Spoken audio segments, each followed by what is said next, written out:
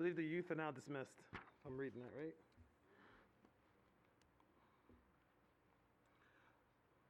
There was a time pre-pandemic that I preached with my mask on, and until someone realized, or someone told me, I guess everyone realized, but someone told me, it's like, we're really far away. We don't think you need to have your mask on. I was like, wisdom of the body. I receive it. Good morning. We are this week continuing our sermon series on parables of Jesus. Again, we've been focusing on how Jesus is teaching us to transform us. We talked about during Advent season, coming to the new year, about Jesus being Emmanuel, God with us. And as we look at the life of Jesus that's shown in the Gospels, you see a God who wants to teach us how to live and love to please God. And in so doing, he has different ways that he teaches. And each of these teachings are meant to transform us. In these parables, we're saying that these are everyday stories. These are stories people can relate to. These are literally things they either did or people they knew, right? These are things that are very, very familiar to them. And he would take all of that, build onto it, and really tell you the implications of the kingdom. Jesus wanted to transform how we thought about God, ourselves, our life, and even this world in general. And I love that as a good teacher, he starts with something they would understand and add on to it. Well, these parables then for us, we're saying, are both a mirror, because they help us see ourselves, where we stand before God, where we stand in the kingdom, where we stand in the world. But they also are a window because they open our eyes to maybe how the kingdom is, or how the world is, or how God is calling us to be in the world and in the kingdom. This morning we will do a parable that might not be as familiar to us. It's the parable of the faithful servant. And as I thought about this parable for the last couple of weeks, I was reminded of a time I wasn't so faithful. There was a fateful night in Southwest Philadelphia. As most of you know or should know, I grew up in Southwest Philly. Took me about 15 years in Harrisburg to say I'm from Harrisburg, and it still feels weird coming out, right? But I grew up in Southwest Philly, and I remember it was in between that time, between like late middle school, early high school. You know, we were raised by a single mom, and she had to go to work, right? And then before she went to work, she laid out the rules. It wasn't that wild, right? She was working a night shift as a nurse, and so the rules were what? Go to bed somewhat reasonably, right? And these are all the big ones, right? Make sure, right, the door is closed and locked behind you, and turn off everything. Well, it was hot. It was the Southwest Philly summer. The AC was out. So not only did I have the window fans going, right? I had like plugged in fans going. And then there was like a breeze that you would catch every like 1.3 minutes, right? So I had the windows open. I had the front door open, but the screen was at least locked, right? And I was cool. I was comfortable. I was laying there. But remember what the rule of the master of the house was. Go to bed at a reasonable time, turn everything off, and shut my door, right? That's not what I did. You know, I was watching TV, and I don't know what time it was. I remember my brother comes to me, and he was just like, so my brother and I were a year apart, but he was the oldest when I got in trouble. You know, we were equal on everything except when I got in trouble. Then it's like, you're the oldest, you should know better, right? I remember him before going and saying, listen, I need you to make sure you shut off everything, close the door, and actually cut the lights off, and actually just go to your bed. Even if you hear her coming, just run to your bed and pretend you were sleeping. Just do that, right? He was the faithful one. So what happened? Well, the master of the house returns. My brother Joe was faithful. I was not. I was not ready for the master's return, right? And there was weeping and much gnashing of teeth, right? And that's what this parable reminds me of. Because that's the story that Jesus is telling. When the master returns, are you ready? And in all of Matthew 24, he's asking this question time and time again, story and story and parable and parable. He's asking, what does it mean to be ready for when I return? If you have your Bibles, turn with me in Matthew 24. We're going to the end of the chapter. We'll be reading verses 42 to 51. Starting at verse 42, it reads, therefore, keep watch, because you do not know on what day your Lord will come. But understand this, if the owner of the house had known at what time the night the thief was coming, he would have kept watch and would not have let his house be broken into. So you also must be ready, because the Son of Man will come at an hour when you do not expect him. Who then is the faithful and wise servant, whom the master has put in charge of the servants in his household to give them food at their proper time? It will be good for that servant whose master finds him doing so when he returns. Truly I tell you, he will put him in charge of all his possessions. But suppose that a servant is wicked and says to himself, my master is staying away a long time. And he then begins to beat his fellow servants and to eat and drink with drunkards. The master of that servant will come on a day when he does not expect him, at an hour he is not aware of. He will cut him to pieces and assign him a place with the hypocrites, where there will be weeping and gnashing of teeth. Let's pray together. Our Father and God, we thank you so much that you are indeed the God who is faithful. You're faithful in creating this world. You're faithful in creating us. You're faithful in writing our stories. You're faithful in putting us in each other's stories. You're faithful in putting us in this time and place. Lord Jesus Christ, we thank you that you are faithful. Faithful and loving to leave heaven to come to earth. Faithful and loving to show us how to live to please God. Faithful and loving to go to Calvary's tree. Faithful and loving after you were resurrected and brought to life to send us out to be your witnesses into the world. And you're faithful and loving now to stand before the Father as our mediator, as our advocate on behalf of us before God. Faithful to make heaven for us. And Holy Spirit, we thank you for your faithfulness, for leading us, for guiding us, for calling to mind the things that God has already taught and shown us. We pray now that you lead and guide us in this service as we focus and think about it and pray on what does it mean to be faithful to God. Holy Spirit, help us. Come, Lord Jesus, come. God, we thank you for being our faithful God. And we ask you now to teach us how to be faithful as you are faithful to us and our world. In your holy and precious name, amen. One of the things I've learned to love about parables is that when Jesus teaches, he often has one lesson in mind, right? And I think that's important because in the parables, we sometimes look at it as like we got to break down and get everything, but usually there's one big lesson that he wants us to know. Now, the parables were rich, right? They were rich in content. They were rich in setting. They were rich in characters. Like each parable was different because Jesus was preaching to different crowds, but they were so rich. But I think the thing about these parables is they weren't mysteries, right? Like Jesus is not telling these stories so that you can like get out your magnifying glass and Sherlock Holmes it, right? Like Jesus isn't trying to get you to figure out what he's saying. He's going to say it very, very plainly what he wants you to know. Now that also means that because it's not a mystery, we don't have to necessarily look at the parables as like, well, this represents this and this represents this and this represents that. Jesus is like, I'm going to tell you a story. And I'm going to have a meaning for you, and you're going to get it. And part of the way we know that is that parables often pose the question. Like, for example, in the parable of the Samaritan, right? Y'all used to call it Good Samaritan, but we realized that might be slightly racist, so we're not going to use that anymore, right? Like, imagine if I said, let me tell you the parable of the good black guy. You'd be like, that's a little suspect. Right? Or like the good white guy. I don't know how I feel about that, right? So we're just going to drop that Good Samaritan. I know they got hospitals and stuff, but we think that's slightly kind of wrong, right? Like, if you don't believe me, just try that on one of your friends. Be like, let me tell you the parable of the good white guy. Just see what they say to you, you know? But in the parable of the Samaritan, right, the question is posed as what? Who's my neighbor? And so Jesus' purpose of telling that parable is to what? Answer, who's my neighbor? And the answer is what? The one who loves the way God loves. Not the one who's supposed to love, not the one who's hired by the temple to love, but the one who actually loves the way God loves, disregarding all the social quote-unquote etiquette or even just the racism between Jews and Samaritans and the years and the hundreds of years, the centuries of fighting between Jews and Samaritans, right? And the answer is, who's my neighbor? The one who loves like Jesus loves.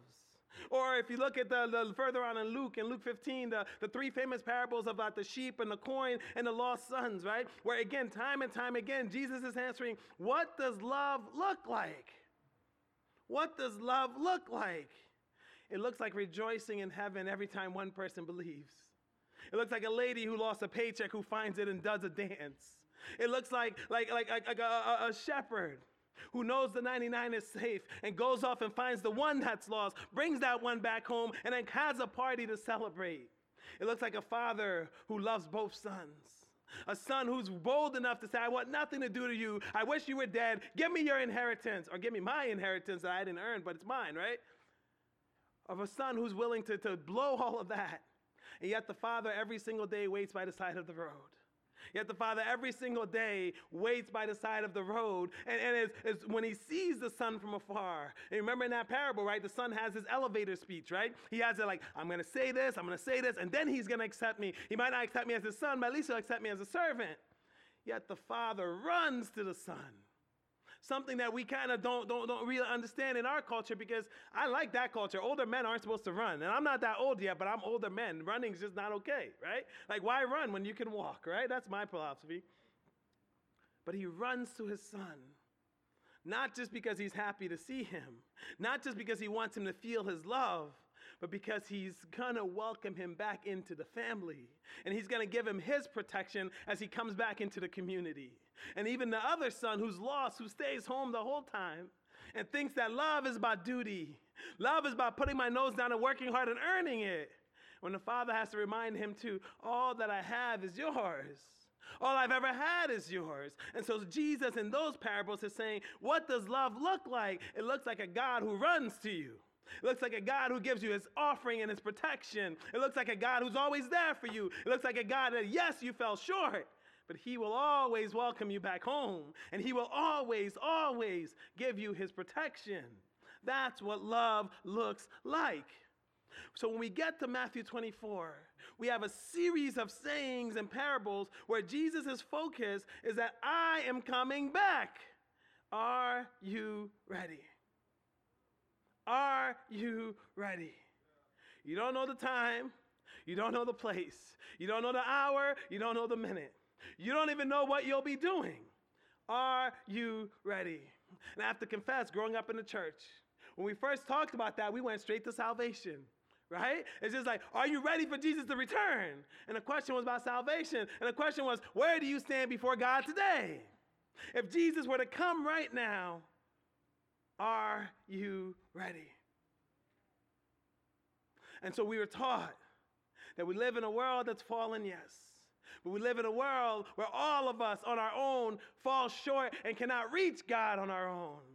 What we've earned because of our sins and our wrongdoing and our disobedience to God is separation to God forever. But praise God for the free gift of Jesus Christ. Praise God for the Holy Spirit that makes us aware of the free gift of Jesus Christ. And praise God that Jesus came and he lived and he died and he was raised from the dead. Because if we confess with our mouth and believe in our hearts that God has not only died on the cross, but God raised him from the dead, we shall be saved. So when we say, are you ready for Jesus to come back? It is important that we start with salvation. But I don't think that's what Jesus is talking about in Matthew 24. And then when we say, are you ready, growing up in the church, and the next question I would get is, well, how are you following God? How are you following God right now? It's not about a decision you made last year or decades ago. It's not about a decision you made a long, long while ago. It's about right now in your everyday scenes. In your workplace, how are you following God? In your home, how are you following God? When you're driving on the road and someone cuts you off, how are you following God? How are you following God today? Because you never know the time and place that Jesus might come back. And I think that gets us closer to what Jesus is preaching or sharing in Matthew 24. Because I think that the question that Jesus is asking to all his followers gathered together is simply this: are you being faithful? Because it's not just about the decision you made a long time ago. It's how are you following me right now? What is faithfulness in your life? When you describe your relationship with God, can you say it's about faithfulness? And I'm not just talking about God's faithfulness to you, but I'm talking about what does your faithfulness to God look like? What does your faithfulness to Jesus look like? What does your faithfulness to submitting to the Spirit looks like? Here's one we don't like very much. What does your faithfulness to the body of Christ looks like? And that's very anti-Western. That's very anti-American. That's very anti-individual. Like the scripture and Bible and Christian history seems to let us know, even though we don't want to believe it, that we belong to one another as much as we belong to God. So in our culture and context is, what do I think? What's my story? In the Christian body of faith, it's not just what do I think. It's not just what God is saying to me. It's what does God say to us? And we don't like it because God is asking us to not only submit to him, but submit to one another. And that is not just countercultural. That's anti-Western. That's anti-American. And here's the thing. This is something we all struggle with.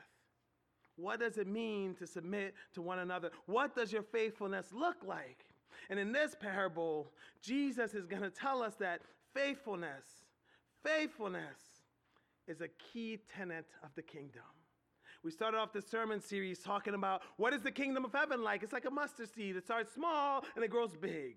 It starts obscure and ends in glory. It starts as a seed and it grows to be a tree. A tree that not only grows up, but a tree where birds can come and perch on it. The reminder to us that God's faith that he puts in us is for the world.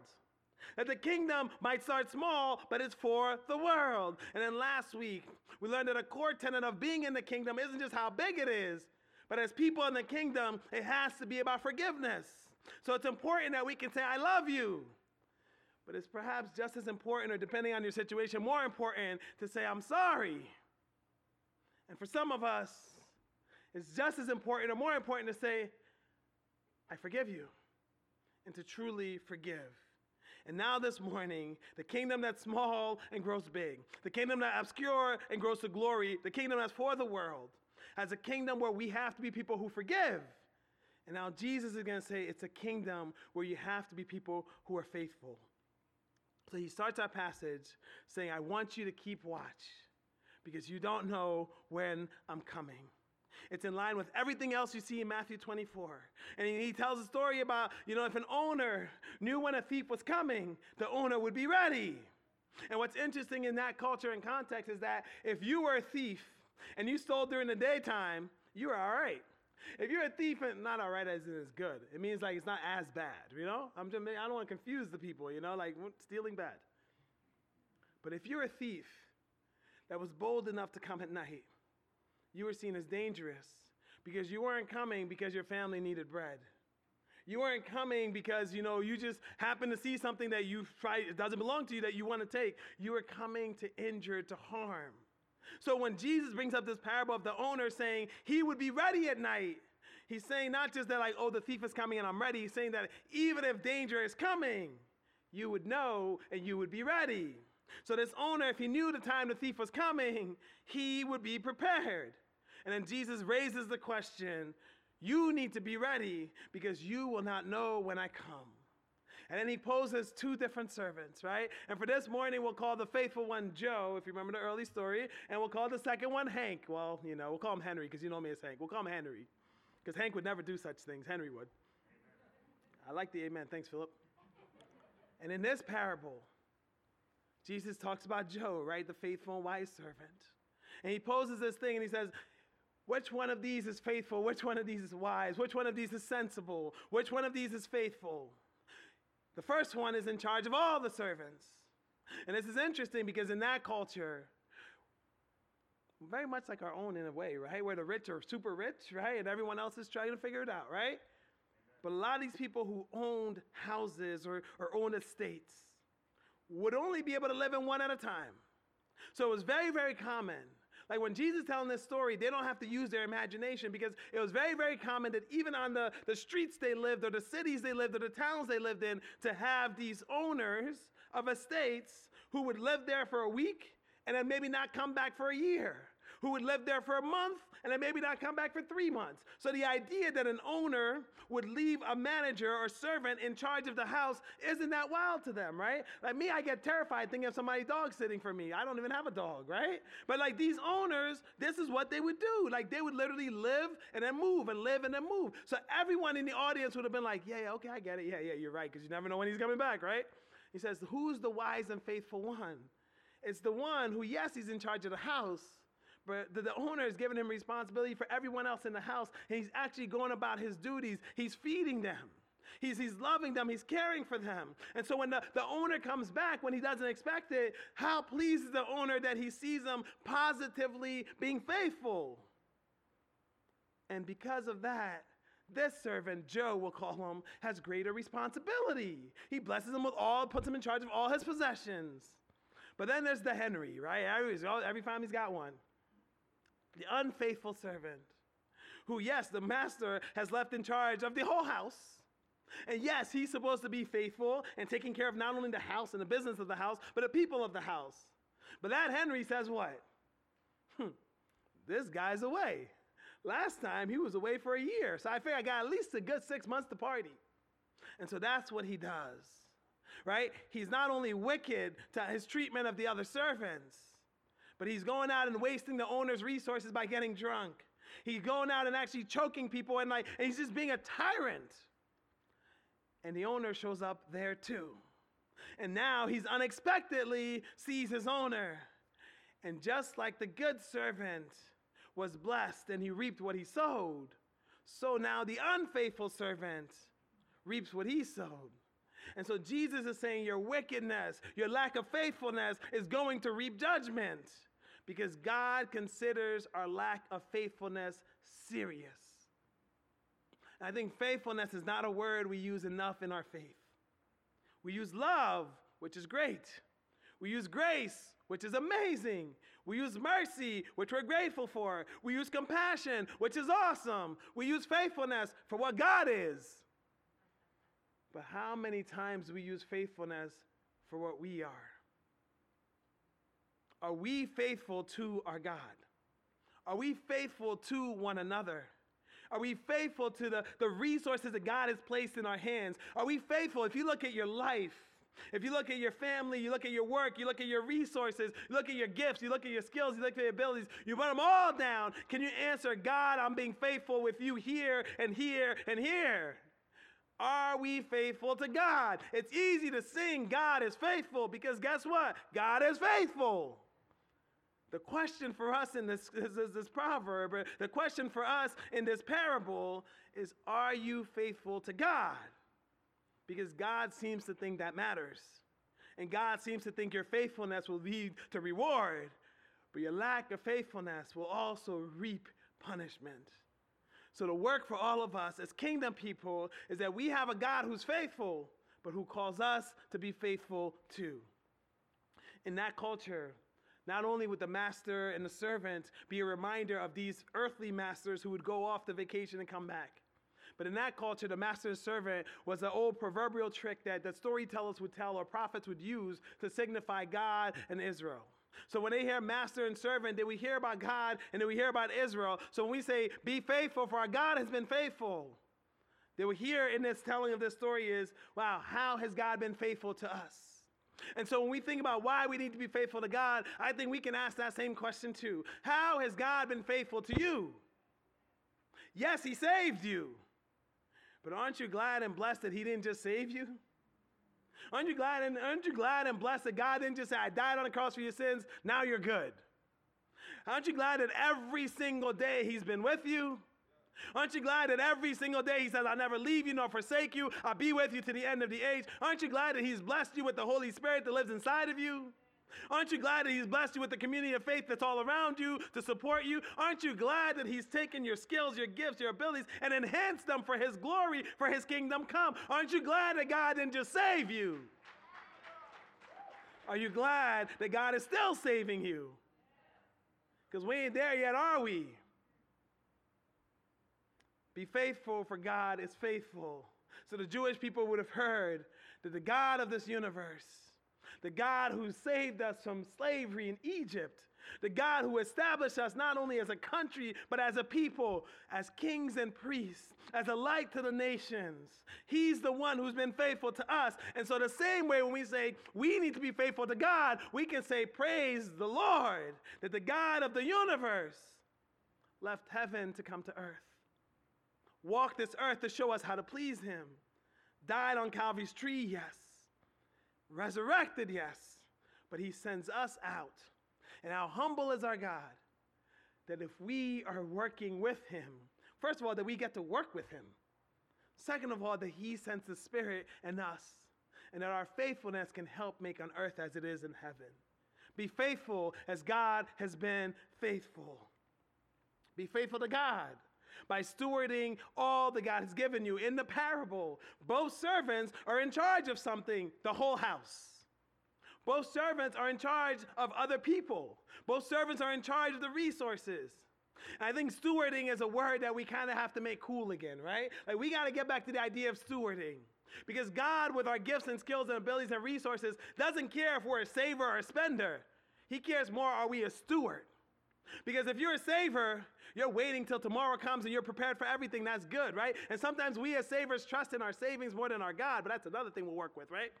And if you're a spender, not only are you not prepared for tomorrow, you have really good todays, and it'll really dry 3-4 months, right? And if you think about it, not just about money, but if you think about your skills, your gifts, your abilities, your story, you think about the heart that was a light to the nations. That's why Jesus says you're the light of the world. That's why Jesus is in heaven making it perfect for us. And all that's left down here is the Spirit and you. And we can be confident that the Spirit is doing its work. But are we confident that we're faithfully doing our work? Because in this parable, we learn that God sees your faithfulness. If you have been following Jesus for longer than I've been alive, God sees it. If you've been following Jesus for a minute, God sees that too. If you've been faithful in the little things, God sees that. In fact, John Chrysostom, who's at least in history, at least the books tell me, he's one of the greatest preachers ever, right? He says, faithfulness in little things is the big thing. I love that because that's written centuries ago, and it's still true today, because sometimes we think we got to be faithful in the big things, and God sees the big things. But God seems to believe that every single thing matters. How are you being faithful in the little things? God leaves work for all of us to do, and he sees and counts that faithfulness, because faithfulness is our business. And I love this one. This one actually comes from J.I. Packer. He says, faithfulness is our business. Fruitfulness is an issue we must be content to leave with God. And I love that. That makes me feel relieved, right? Like God doesn't expect me to be the instigator of all the fruit. God doesn't expect me to save people. God doesn't expect me to die on the cross for people. But God does expect me to be faithful. Because my faithfulness is the job that I have to do. So my question again for us this morning is, with all that you are you being faithful? With all that God's blessed you with, are you being faithful? Because this parable isn't just about being good and not being bad. It's about obeying and not disobeying. But it's about wisdom and folly. Again, the proverb says the wise people are the people who honor God, and the fools are the ones who forget. So again, I ask you, how are you being faithful? Because I think for a lot of us, God's love, God's mercy, God's grace, God's compassion is beautiful. But if we're honest with ourselves, it's given us a reason to think that we can slack. God loves me. God always loves me. That's great. How are you living to show your love for God? God's gracious. God's always gracious. I love it. How are you being gracious? Not only before God, but to one another. God's merciful. How are you being merciful? God's faithful. How are you being faithful? So this sermon, this parable, isn't just about Jesus is coming. It's yes, Jesus is coming. But when Jesus comes, can you fully say, God, I have been faithful? And if you haven't been faithful, the joy of the Lord is your strength. And the joy of the Lord is that right now, you can say, God, I pledge my life to you. I give it all back to you. I ask for your help. So I do this daily to surrender to you. Because God, I want to be faithful like you've been faithful to me. And while fruitfulness might not be my job, that's God's job. What a blessing that your faithfulness will bear fruit. Praise God for his faithfulness. And may God, through the power of the Holy Spirit, through the prayer and encouragement and blessing of the saints all around us, and through the life of Jesus himself, inspire us to be faithful as our God is faithful. Amen. I'd like to invite up the worship team. We're going to close our service by singing Come Lord Jesus. This is a song that may not be as familiar to you, but we ask you to join in when you can. But again, as we sing, we would like to invite any pastors in the room up front. We'd like to pray for you. Maybe something in a sermon you want to respond to. Or maybe there's a part of you who's saying, God, I have not given it all to you. I want to be faithful to you. Or maybe you have other things going on that you'd like to pray for. We'd love to pray for you. But as you sing, I want to remind you to not only sing before the Lord, but to remember that your faithfulness means that you belong to each other. So as you see people come up, please remember to pray for them too. And as we sing this song, as we prepare to go, may we be reminded that our God is indeed faithful, but he desires that we be faithful too. Let's stand and sing together. If you're not familiar with this one, I'd just like us to sing these two last lines of the chorus together. Every heart longing for our King, we sing, Even So Come, Lord Jesus Come. Let's just sing, Even So Come, Lord Jesus Come together. Even so come, Lord Jesus come. Even so come, Lord Jesus come. Even so come, Lord Jesus come. Even so come, Lord Jesus come. Amen. Sing all of creation. All of creation, all of the earth, make straight a highway, a path for the Lord.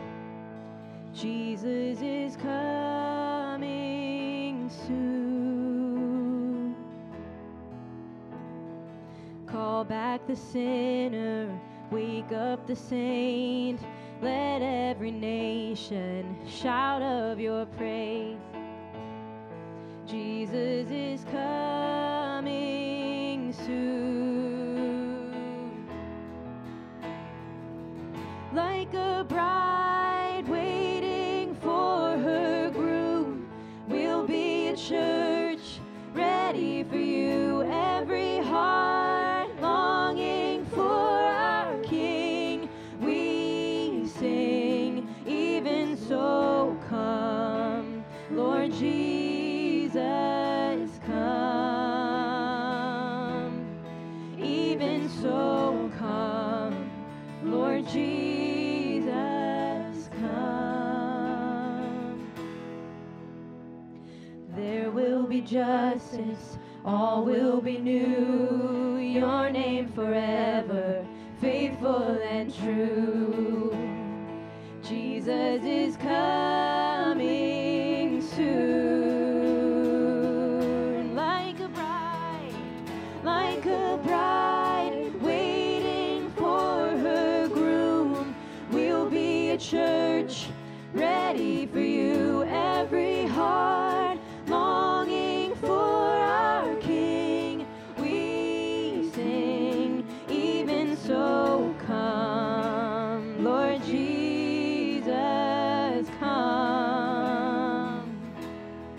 Even so come, Lord Jesus come. So we wait for you, Jesus.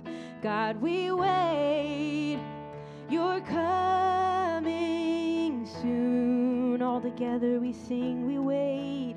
So we wait for you.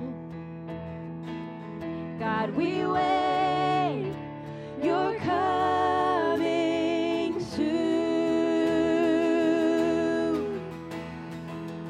Like a bride waiting for her groom, we'll be a church ready for you. Every heart longing for our King, we sing, even so come, Lord Jesus come. We want to be more like you. Even so come, Lord Jesus come. Like